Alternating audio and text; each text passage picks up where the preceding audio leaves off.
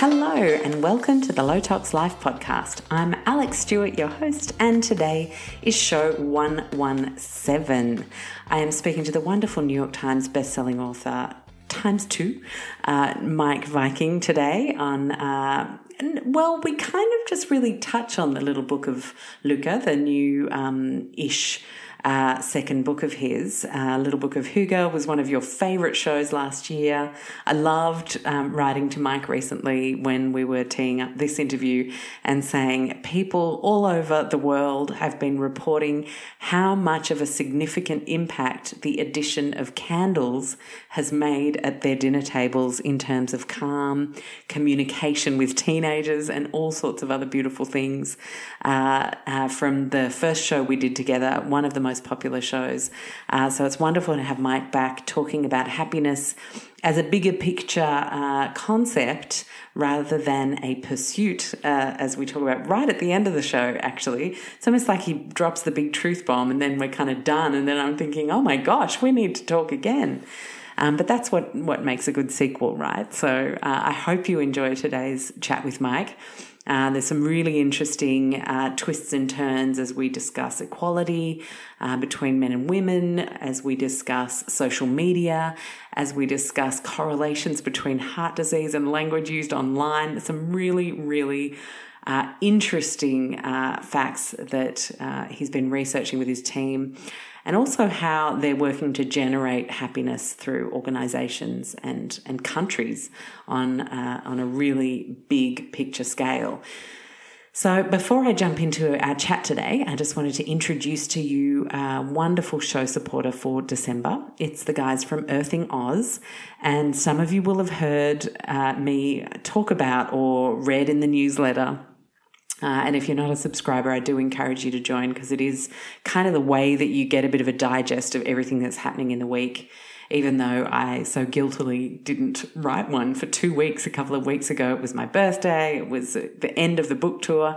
I think I literally just ran out of steam. So I'm sorry I had a 2-week hiatus there, guys. But I was back last week, back this week. We're all good. And it really is the only way, given social media often doesn't show people every single post from the pages they like or the Instagram accounts they follow, how to get your Low Tox Digest, things that are on, offers that are going to help you make good swaps for a little bit less money and all those good things. And anyway, a few weeks ago I was writing about some of the things I bring around with me when I'm on these huge travel escapades, either for the book tour or the personal adventure I took with my son to meet all of our relatives overseas. And my non-negotiables are my pillow, my sound machine, my Earthing Oz bed sheet, my Earthing Oz laptop mat that I put under my computer when I'm working on my lap, especially because you don't want to have a laptop right on your legs, and my face mask. And I'll put all of these again in the show notes for anyone who hadn't gotten that newsletter, so that you see what they all are and where to get them from. But the great news is you can get that earthing sheet, which you literally plug into the wall and then put under the fitted sheet on your bed around where your legs go, and it grounds you in your sleep. And this is especially useful when you're traveling. For me, when you're traveling in places where you can't control how much Wi-Fi is around, when you can't control how much electricity, you know, those hotel rooms where you literally have to be a world-class gymnast to try and find the switch for the TV to get it fully off and all sorts of crazy things. So anyway, Earthing Oz is supporting the show this week. I can tell you right now, using one of their phone cases versus not is definitely a massive contributor to whether your hand becomes sensitive using a mobile phone device. They've got a stack of fantastic resources, things like mats that you can practice yoga on and feel super, super grounded, all sorts of wonderful little things. And we have 15% off their entire store for the month of December. What a wonderful offbeat Christmas present for your kooky, hippie, greeny crackpot friend. If you've got one like me in your family, we would love something from this store, hint, hint. So 15% off the entire online store. obviously excluding already discounted things. And your code is LOTOXLIFE in the Earthing Oz, on the Earthing Oz website. So I have the details for that in the show notes. I often get a lot of, I'm just trying to find the code. So if you ever want to find the code to the offers that are going on the podcast, you literally go to lotoxlife.com/podcast. And then you click on the most recent one because they're chronological from most recent to most distant past. And the offer will be right there, and you'll be able to click through and find the codes and the details and all those good things. So that is that. I also wanted to mention just before I kicked into the chat that it has been lovely seeing more and more of you joining our Lotox Club for a tiny $4 US a month, or whatever you would like to nominate to pay. Some people pay more because they want to contribute more. It helps us do the work we do to support you and your goals, and all of the details for that are in the show notes too. You join via Patreon, and then once you have joined on the Patreon site, you can actually just head to the Patreon site now and search Lotox Life, and it'll come right up. You nominate what you'd like to pay per month to be a part of the club, and so it can literally be as little as $4 US, which is a coffee a month, which isn't too bad, and that helps us cover all the costs of the podcast. And as it grows, we'll be able to start adding resources like time-stamped transcripts and all sorts of things. And we actually have a group of Lotox Club members who are our transcribers. So I like to, give jobs to the community and keep it all in-house.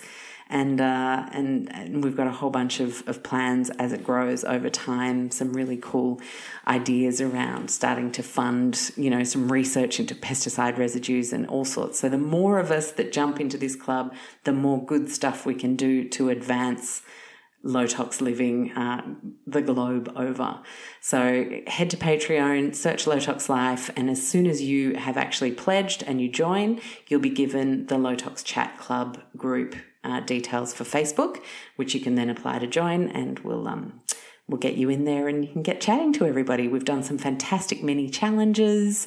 I actually had one, please, language warning here, where I talked about the mini shits, micro shits, that we have around little things. Like, when you walk past a pair of jeans that still hasn't been patched up and it just needs to be, a button needs to be put back on something, and you just have the micro shits about lots of tiny little things that fill up your mind in the distant background.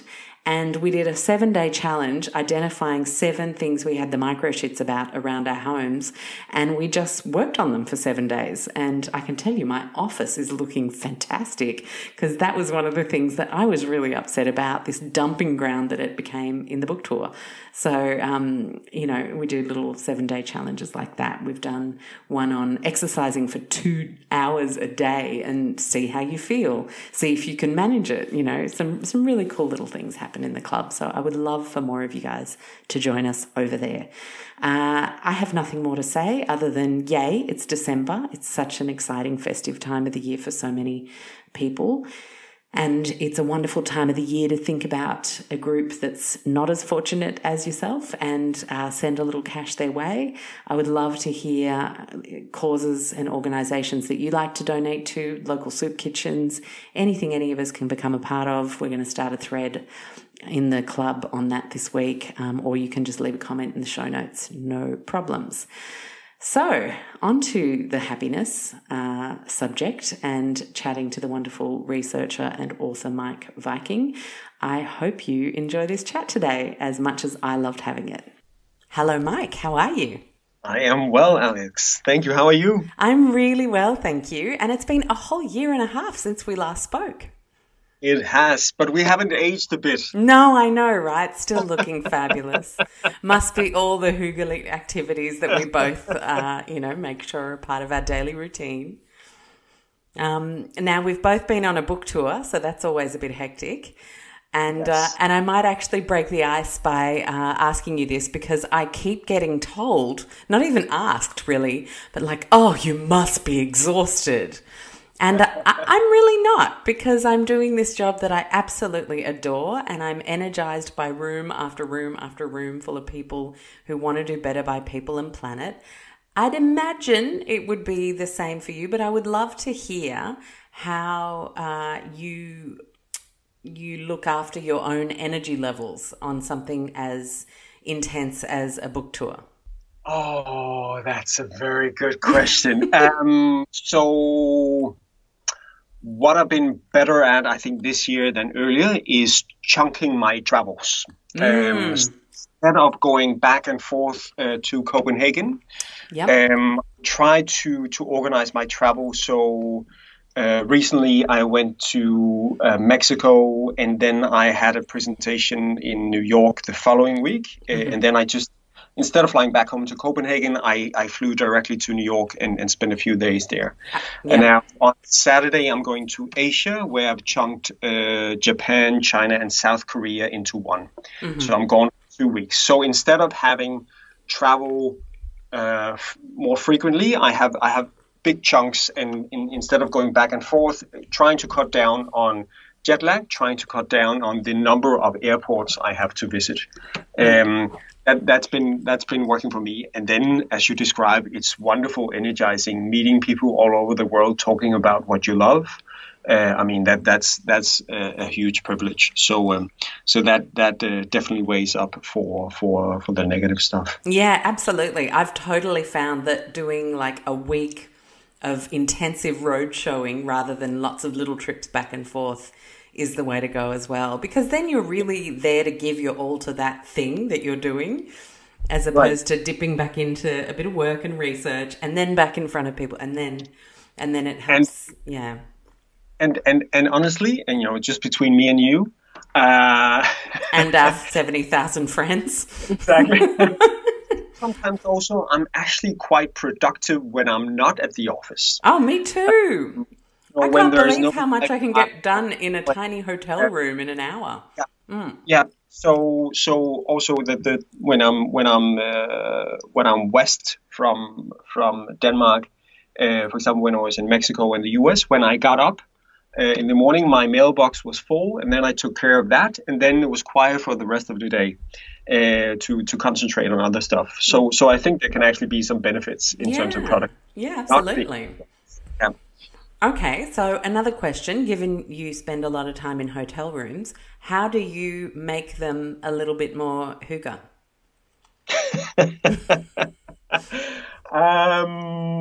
That's challenging. But I think I usually go to this. If I go to London a lot, for instance. I go to London perhaps 5 or 6 times per year, and I stay at the same hotel. So I'm used to that hotel, so that makes it a little bit more homey. I know the neighborhood, and then also, I mean, I talk frequently with my girlfriend in Copenhagen. I think FaceTime have been a giant step forward for us travelers. Nice. We love and talk with them on a daily basis. So I try to do it in that way. Yeah, beautiful. I have like a little ritual of things that I pack that make things feel like home. Like I travel on purpose with a bigger suitcase so that I can pack my pillow, because then it always feels like it's my bed. It's little things like that. I know people think I'm crazy for traveling around the place with a huge pillow, but it really makes a difference. Very good, very good. Yeah, maybe I should start lighting candles on the planes, but I'm not sure. I don't think that'd go down so well, Mike. Maybe leave the candles at home. Oh, too funny. Now, the reason you've been touring around is obviously because you brought another book out in addition to the research work that you do. Can you tell me why you felt that the little book of Lykke, is that right? Yes. Yeah. Needed to be written, and how you differentiate happiness, which is what Lykke means, from coziness, which is what Hygge means? Okay, so the distinction is, Hygge in Danish is this consciously cozy activity, which is part of our sort of everyday life and part of our national DNA and culture. And the first book was trying to describe that to a global audience. And now the second book was much more sort of a global treasure hunt for happiness, looking at what are the common denominators for happy people, whether you're Danish or Australian or British and American, and trying to find great examples of what people around the world are doing to improve their quality of life. So it was it was a different focus in terms of the first one being very much focused on Denmark, where the second one was much more globally orientated. Yeah. Well, that definitely comes through in quite an obvious way when you read the book, for sure. Yeah. And I mean, I love to write the books because in my work, I like to swing between the very sort of extroverted roles that I sometimes have in terms of talking in different conferences, talking to journalists, and then being super introvert, nerded, working for myself in front of the laptop and on late nights. And then books are just a great channel of communication to reach a wide global audience. And in a lot of the written works we do today, it's tweets, it's short stuff, and it's nice to have 200 300 pages to sort of read to something. Yeah, and to really explore an idea in its full depth. Yeah, and I mean, a lot of our work is looking at numbers, looking at evidence, looking at data. And we have a saying that the data should shape the science, but the stories should spread the science. So the books is very much trying to find stories that are examples of what we see in the data and in the evidence. So I think the combination of the two is really fun to work with. And in terms of what you found when you started studying countries, were you particularly shocked by any one example, either positive or not so positive, that you came across? I think shocked is a strong word. Slightly surprised? Can I say slightly surprised? I mean, now I've been working with happiness research for the past 6 years. I think nowadays it takes a lot to sort of knock me off my feet. Yeah. Okay. But I mean, when I started looking at happiness research, one of the big surprises to me was that we could see that genetics matter in terms of how happy we are. That we're born more or less happy. So there are some quite good twin studies from the University of Minnesota that have a twin register also from a time in the US where it was allowed for 2 different sets of parents to adopt 1 twin each. So there you have sort of scientific gold. You have, in some cases, identical genetic material brought up under different circumstances. And from that data register, we can see that identical twins have fairly similar happiness levels, even though one might be, working and married, and the other one might be single and unemployed. Whereas non-identical twins, their happiness levels don't correlate at all. Wow. So would you say that with the non-identical twins, it would be more environmental factors of happiness? Well, their genetics matter as well, but because they have different genetic material, then their genetics or their happiness levels are different. But yes, their circumstances matter as well. Yeah. But so does for the individual twins, also the identical twins. So at first I thought, wow, that's surprising. Genetics matter for happiness, but then thinking a little bit more about it, genetics also matter for a lot of mental illnesses, schizophrenia, depression, and so on. So of course, if it matters for mental illness, it should also matter for the positive emotions that we experience. So yes, genetics matter, but as you say, the circumstances we live under, the cities we live in, the countries we live in, the policies we live under, that also matter a great deal. And then the choices we make, the behavior we have, what we choose to do with our time, what we choose to do with our money, that also impacts our happiness. So it's not that if you were born with sort of less fortunate happiness genes that you'll never be happy. That's not the case, but it might be a larger struggle for some. Right, yes. And you can literally consciously bank up your happiness with the way that you choose to surround yourself with certain positive people, certain positive imagery, surely those things impact us overall, right? They do. I mean, but we don't have complete control, I would say, over our happiness. Okay. It is important also to look at the policies, the conditions.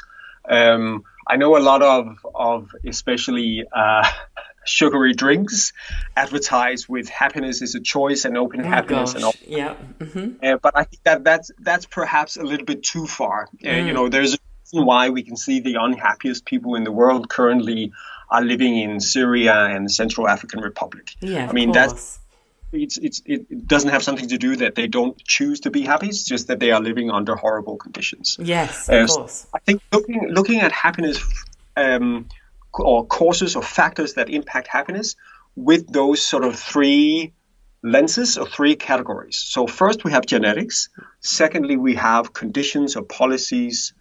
And then thirdly, our behavior or choices or outlook on life. I think it's useful to try and look at happiness that way. And it's also what we do when we look at, for example, health. We can see also those three categories impact longevity. You're born more or less healthy, you are predisposed for certain diseases, but also the policies, the conditions you live under impact your health, whether there's a large level of air pollution, whether there's good healthcare in your country, and then thirdly, the choices you make, whether you choose to smoke and exercise, what kind of diet you have, that also impacts your longevity. So I think that framework is also useful for understanding happiness. Yeah, absolutely. Sorry, I'm getting nerd. I love a good tangent. It's all good. Now, the 10 happiest countries in the world this year. Mm-hmm. Who do we listen to? Do you guys publish a list at the Happiness Research Institute, or do we go off? A particular, who's the most definitive list to follow on when these things are published? Because, it could be like some random blogger that says these are the happiest countries, and, what is the most founded on science and the metrics of happiness that you follow at the Institute? So we always follow the World Happiness Report, which is commissioned by the UN. And that's an annual ranking where data and thus the ranking is based on a data set collected by Gallup in 156 countries with an accumulated average over 3 years.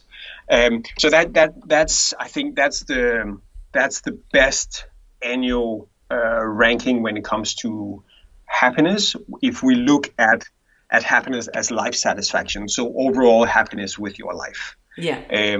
That's at least the one we use as a yardstick and a benchmark for other studies. Yeah, and is that because of the sheer amount of data that goes into producing that list?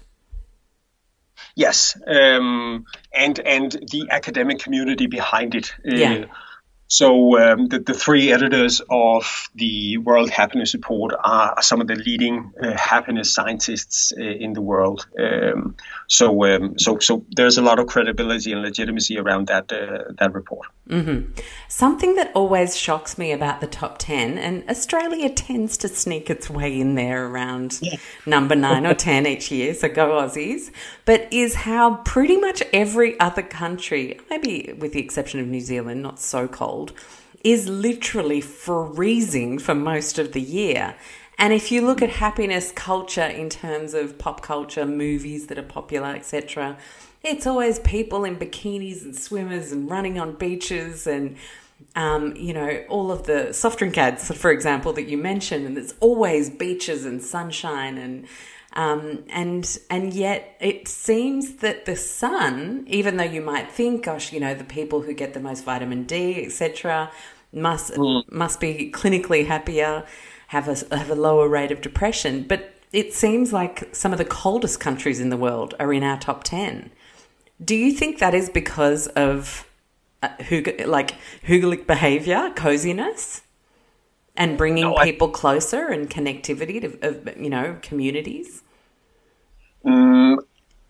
Communities, yes. I don't think it has to do with Hygge, because that's a special case for Denmark. Okay.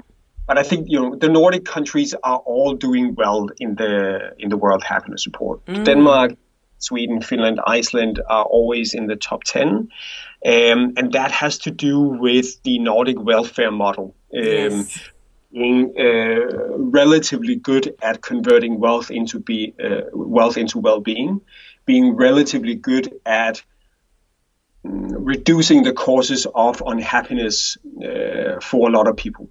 So access to healthcare, access to free university education, relatively equal opportunities for men and women, good unemployment benefits. Having that in place means you reduce a lot of unhappiness for people, and also a lot of worries and anxieties for the middle class and the upper class. Yeah. So I think that's the key to understanding why the Nordic countries do well, partly. And then also in terms of the sun, the thing here is also that what we focus on in the World Happiness Report is overall life satisfaction. So you have questions like, imagine the best possible life you could live and the worst possible life you could live on a scale from 10 to 0. Where do you feel you stand right now? And when we ask people that question, it doesn't matter whether it's cold outside, whether it's windy, whether it's snow, and whether it's rain. So people can abstract and sort of block that out in that question. If you ask people other questions like how happy are you right now, or how happy were you yesterday, you would probably see there would be a climate or a weather effect. People perhaps would be happier on sunnier days. There is a great study under London School of Economics called Mappiness, where more than 60,000 people have downloaded an app, and every day are asked how happy they are, but also where they're at, who they're with, what they're doing. And they can see, no big surprise, when people are at work, they're less happy. And people are happier in the weekends. People are actually the least happy on Tuesdays. It's not Mondays that's the worst. So if you have that dimension, which is called the affective dimension, you will see different results. Yeah, wow. Can I just stop you there for a sec, Mike? So you're saying Tuesday is the least happy day of the week? Yep. Is that because people are still high on their weekends and talking about their weekends at the water cooler on the Monday? Exactly. Oh my gosh. So the weekend sort of lasts into Monday. We are re-energized. We had a good time. So the weekend still lingers in the body on Mondays, it seems. Yeah, and then on Tuesday you're like, oh gosh, I'm here for another 4 days. Great. And so also just to add to that one, it was really interesting to see in 2016, we could see the happiest day in the UK was, no big surprise, Christmas Day. But the happiest day was November 9th, because that was the day that Europe woke up and Donald Trump was elected president. You mentioned this in the start of your book, right? You alluded to this day, and I have to share with you a mutual pain that I felt because that was the day I had to deliver my TED Talk. And I was like, I was crying on the side of my bed that morning going, how?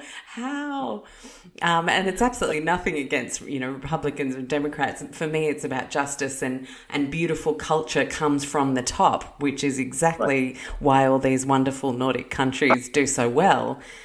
Because of such equal representation and a sense of social justice in their governments. But I had to give a TED Talk on that day and it was like, oh no. And I found it very hard to be positive about the future health of the planet that day. Right. That's okay. Yes. It was just one, and then we get on with the solutions. But it made me kind of laugh cry when you spoke about that in your book too. Very good. Now, you mentioned equality there when you were talking about the Nordic countries and that one of the reasons so many of them rank right up there in the top 5 is because there tends to be a greater sense of equal opportunity for men and women. You will obviously be able to shed light on this in a far better way than I could. Is it because of this idea that the examples we see in our governing bodies are the ones that exude that equality is just the way that it is and should be, and therefore that's much easier to emulate in the wider society? I think that's part of it. I don't think it's the only part of it. I think it's because equality is such a key value throughout society, in the education system, in how men and women talk about chores at home and so on. So I don't think it's purely something that comes from the top. Wow. Okay. So this is very much a grassroots thing as well in the culture. Yeah, I think it's top down and bottom up. But that said, I mean, yes, the Nordic countries are doing relatively well. They're not, of course, perfect, and there's still a gender pay gap. There is still equality also in terms of chores in the home and so on. So we are doing relatively well, but still have, I think, especially in Denmark, a while or a bit to go before we reach real equality. But it's interesting because what we see in happiness research these years is actually a bigger focus on equality. So not just looking at average happiness levels in different countries, but also looking at happiness inequality. So, when we talk about economy, we can talk about GDP per capita, but there can also be a talk about economic equality or inequality measured often by the Gini coefficient. Now we actually see rankings coming out with a look not just on averages, but a look on the distribution, which I think is really interesting. So I think we'll see a lot more focus on that in the coming years. We have also published a couple of reports in that field, actually looking at the Nordic countries. We published a report, I think 3 or 6 months ago, called "In the Shadow of Happiness," where we look at what is the status on inequality and well-being in the Nordic countries, and who are some of our unhappiest people. So it's a really interesting field. But if we look at sort of overall life satisfaction, you will see that the Nordic countries, we have similar or equal happiness levels between men and women. That's not the case for every country. In Europe, I think the biggest gap between men and women is Italy, where men are significantly happier than women are, probably due to inequalities on the labor market and in a lot of other places also in Italy. So I think what works well in the Nordic countries is that they have fairly good infrastructure around being a family, around enabling women to re-enter the labor force after they've given birth. We will see in Denmark that 80% of women re-enter the labor force after they've given birth, in part because of great public childcare. So there's heavily subsidized childcare, and also. So how much would it be, out of curiosity, to send your under 5-year-old to childcare per day? That would be per month. Oh, per month, yeah. So I'm totally springing this on you. This was not in my notes. Sorry, Mike. So that was around 400 US dollars per month. No.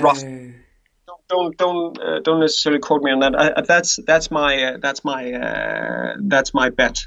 That's around that. So it's about 600 Australian, or just under, which means yeah. So, Wow. Okay, because for us in Australia, it's about 600 a week. okay, yeah. So that makes a big difference. Huge. Because in Denmark, I think 80% of kids below 5 are in childcare, and then that's from usually 8 or 9 in the morning to 3 or 4 in the afternoon. And I mean, it's not complete equality, far from it, but I think dads, fathers have become better at also taking a bigger responsibility for example, picking up the kids in the afternoon. And I remember speaking to an American ex-colleague. She said the big difference was between the American culture and the Danish culture was that in Denmark, dads, men at work, her colleagues, would say no to a meeting perhaps at 3 or 4 in the afternoon because they had kiddie pickup. She said that would never happen in a US context. Well, you would be not committed to your work if you did that in an Anglo-Saxon country as a man. I mean, that's just the reality. Yeah. So that said, I mean, but there's still gaps, there's still challenges also for equality in Denmark. But I think, globally speaking, we're doing relatively good. Yeah, that's fantastic. And if you had to kind of, do you think that the heavily subsidised childcare and the removal of the stigma around wanting to care for your kids, meaning I don't care about my work, do you think those are the two biggest factors that have helped move that along? So I don't think they're necessarily the two biggest factors. I can't say that because I don't have the complete overview, but I think there are two significant factors. And I think also in this area, we should also mention that there is a really cool study where researchers have looked at whether parents are happier than people that don't have kids in different countries. So what is also known as the parental happiness gap. And I think it's important here to say that this is only on life satisfaction, because if we look at the sense of purpose, sense of meaning in life, of course, kids are a great source of that. But if we look at life satisfaction, and if we compare, for example, Americans, people who have kids and people that don't have kids, we can see that in the US, parents are 12% less happy than people that do not have kids. At the opposite end of the scale, you have Portugal, where people with kids, where parents are 8% happier than people without kids. Wow. And of course, the thing here is that, it's not that the Portuguese kids are nicer than the American kids. The thing is that the infrastructure around being a family is different in different countries. Yes, so of course. We have Portugal. Their parents are happier because they are better at using the grandparent generation in bringing up the kids. So instead of being two stressed out parents trying to juggle everything, you have a team of 6 making it easier. Now, you also see Sweden and Norway. Those countries, parents are also happier than people without kids. And that's because of the great family-friendly policies they have in those countries. So in a perfect world, you have Swedish family policies and Portuguese grandparents. But I think that's a really interesting study to look at how culture impact happiness levels for parents. Yeah, absolutely. It's so true, isn't it? I think of this kind of mess of a nucleus we've gotten ourselves into. I can only speak from experience living in an Anglo-Saxon country like Australia, where you literally become a family of 2, 3, 4, 5, 6 people, and we almost insulate ourselves. We're ashamed to ask for help. We're ashamed to connect as village tribal kind of supportive people, I can feel it. You know, oh no, I'm fine. You know, that is just such a standard line in our culture. Oh no, I'll be okay. Rather than actually asking for help and not having shame attached to wanting the help. Do you have any advice for how we can get ourselves out of this pickle? Because I think it's a really huge barrier. It's a really good question. Also, you have the additional challenge of great distances. I remember I spent 1 year in... Oh, yes, your year in Goulburn. Yes. Yeah. Home to the big merino, for all of you that haven't seen the eighth wonder of the world. But I remember the distances in Australia. You know, in Denmark, 3 hours is considered a long drive. Yeah. So my dad lives 3 hours from me, and that's considered long. And I know, in Australia, sometimes that's a trip to the grocery store for some people. So that I think there is that additional challenge for families in Australia to use sort of the wider network. Yeah, absolutely. And, you know, the network, I guess, doesn't also have to just be family by birthright. It's about actually starting to actively cultivate family through community. And it sounds like this is, again, why those top 5 end up being the top 5, because they become exceptionally good at that sense of people feeling supported in some way. Yes. Yes. Yeah, interesting. Cool. Now, something that you said in your book, namely about the actual work you do at the Happiness Research Institute, was that one of your core drivers is to generate happiness. And that really caught my attention. And I wanted to ask you a little bit more about how the work you guys do serves to do that. Yep. So I think the majority of our work is trying to examine some of these patterns, some of these mechanisms, understand what drive happiness, and bring that knowledge to a wider audience, and also impact policymaking, not just in Denmark, but abroad.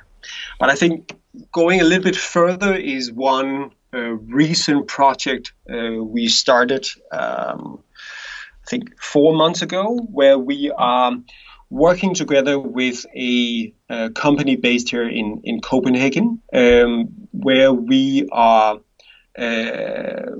looking at whether we can improve happiness levels for their employees. So we're not just looking at job satisfaction, we're looking at life satisfaction. Mm-hmm. And we have been measuring and talking with the employees for months. We've been measuring, of course, life satisfaction, happiness on different dimensions. We've been looking at self-esteem. We've been looking at stress. We've been looking at loneliness. And now have sort of mapped what drives happiness for the employees, and have started different interventions, which we hope will improve life satisfaction levels in the coming year. We don't know how it's going to go. We actually call it the Valcon Happiness Lab. So the company is called Valcon. Mm-hmm. Basically, here we have a real life lab where we try interventions to see whether we can actually impact how people feel about their lives. So that's a super interesting and exciting project, and hopefully we'll get some results in the next year. Yeah, brilliant. Well, see you in a year then. And I wanted to also ask you about how social media and online communication plays out in the research you do, because it's kind of like you see so much hate and vitriol in comment threads, and so much anger spread because, we all love jumping on a negativity bandwagon. Unfortunately, us humans, seems much easier to spread negative news than it is to spread positive news.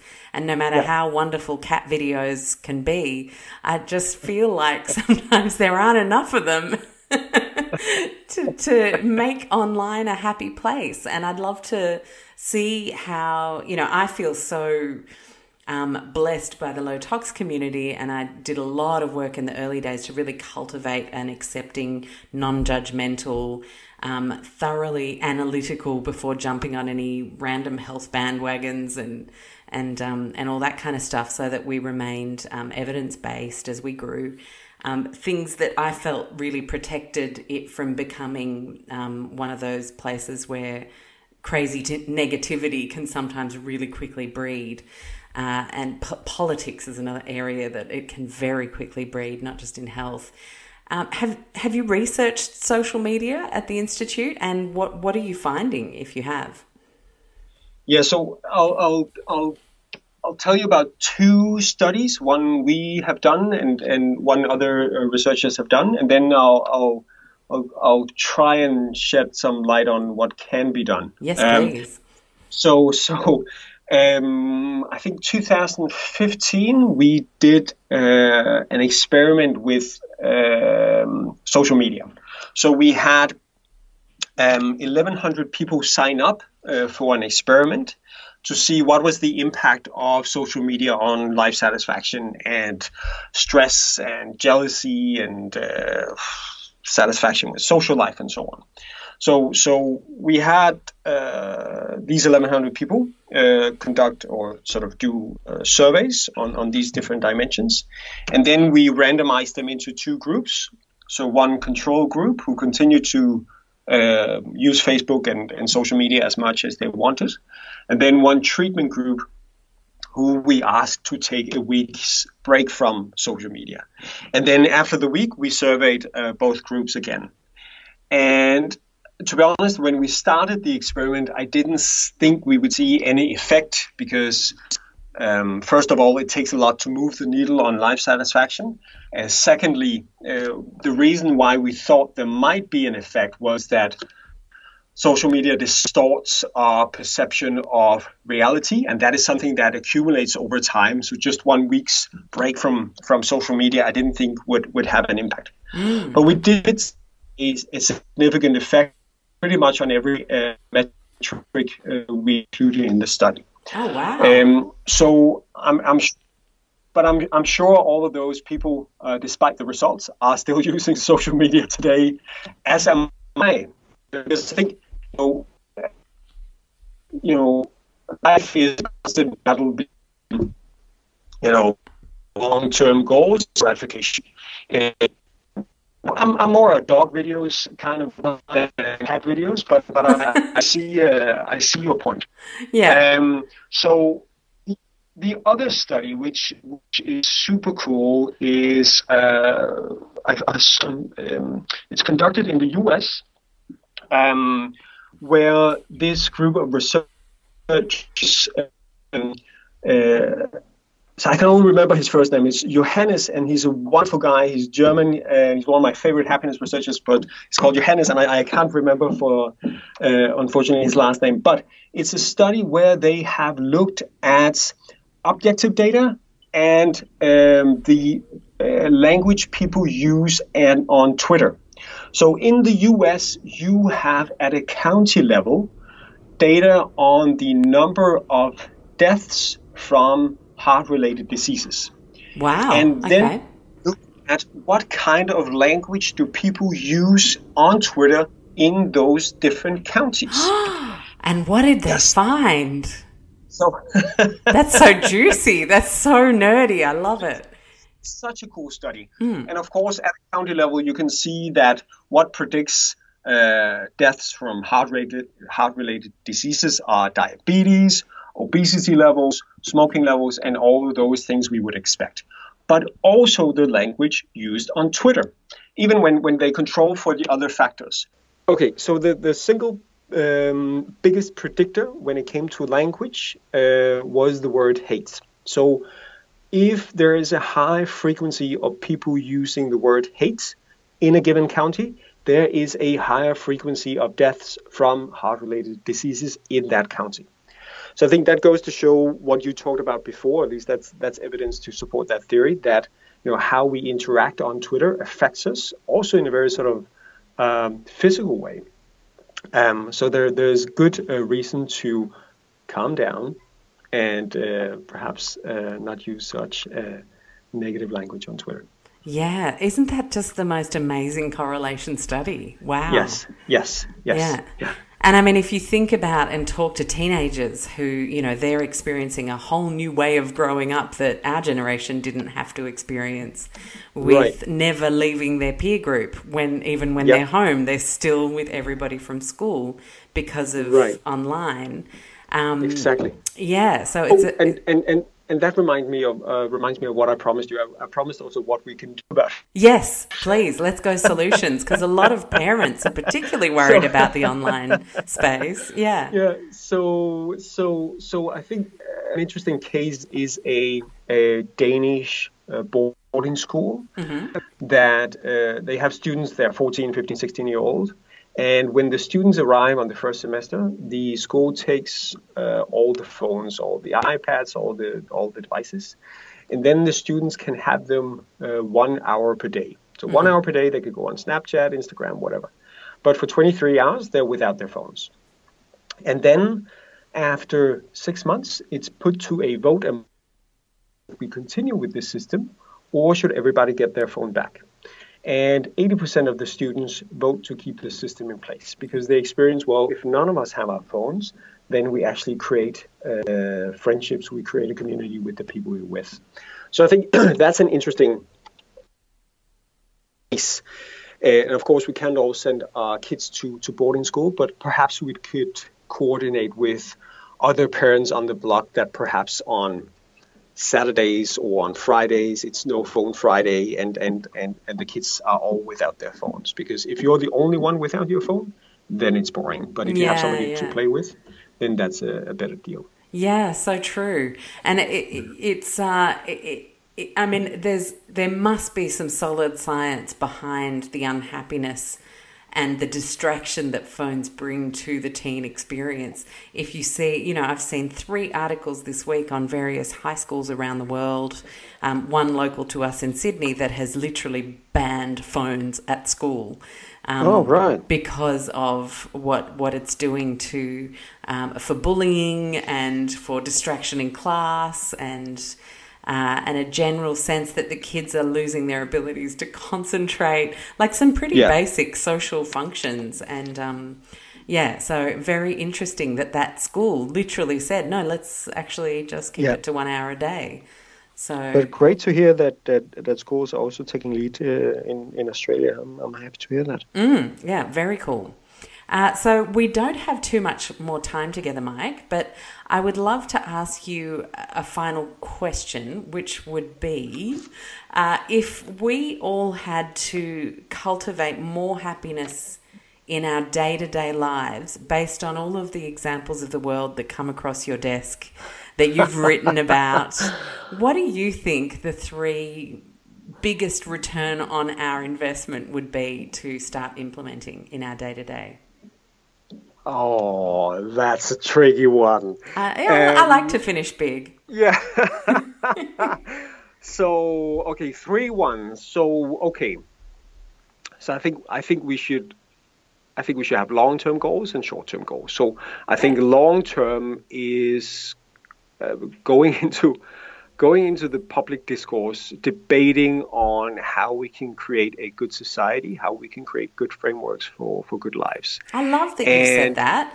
Can I say why? Because, you know, on the book talk, I've been talking about whinging up, the concept of like bringing our concerns to decision makers higher up the chain than us. So no one's telepathic in governments. They don't necessarily know what we all are concerned about. And keeping big picture conversations going is so important to actually seeing improvements instead of consoling ourselves with how things are. Exactly. And I think that's the top level. Yeah. And the medium level is the city level. And I think what works well, for instance, in Copenhagen is that because of the urban design, some of the price tag there have been on happiness have been removed. So What I mean by this is, for instance, mobility is free because there's been a lot of investment in infrastructure for cyclists. And that means that you can go everywhere you need to go without owning a car. And I think that reduces a lot of worry. I think that reduces a lot of stress for people. So I think thinking of the city as a generator for happiness, I think is the second. And I'm just being ambitious, right? So I know it's difficult to impact government. I know it's difficult to impact cities, but I do think that's where we will be able to reach a large amount of people. And then thirdly, on the personal level, I'd say, forget about happiness. Okay, that's interesting. I was not expecting that.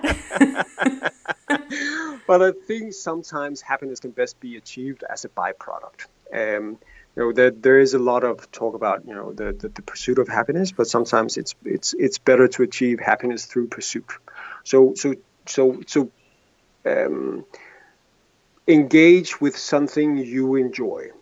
Do something active, do something meaningful, do something together with other people, and then hopefully happiness will come as a byproduct of that. Mm-hmm. So I think that the tricky part is not to chase it directly, but see it as a side benefit of something else you enjoy doing. Yeah, beautiful. And what is the thing that you're looking forward to doing most today? So I'm actually meeting with my stepbrother for lunch. And we're having the classic Danish smørrebrød. So I'm really looking forward to that. That's exciting. And is that where you're headed right now? Exactly, yes. Fantastic. Well, you're clearly walking the talk, Meik. It's always lovely to chat to you, and I feel Likewise, Alex. I feel like there's plenty there for us to ponder, especially the words we use when we communicate, both online and off. I think that hate example it really just sums up the state of play today and how easy it is for us to change it, right? Right. Yes, the little things. Exactly. So have a beautiful lunch with your stepbrother, and we shall speak to you soon. Thank you, Alex. Thanks for having me. Thank you. Thank you so much for listening to today's show. I hope you enjoyed it as much as I enjoy having these conversations and bringing them to you. Now, where can you find me and Low Tox Life from here on in? Well, you've obviously got lowtoxlife.com, and there we have everything beautifully organized into food, home, body, and mind topics, as well as kids, and a whole bunch of free downloadables and resources to help you, inspire you to take community action. And there's amazing A to Z recipes there if you're ever getting a little bit stale in the kitchen, and a whole bunch of articles that I've written. You can also find me on Instagram at lowtoxlife, and also on Facebook by a page the same name. I make everything super easy, Low Tox Life, so you can find it really, really simply.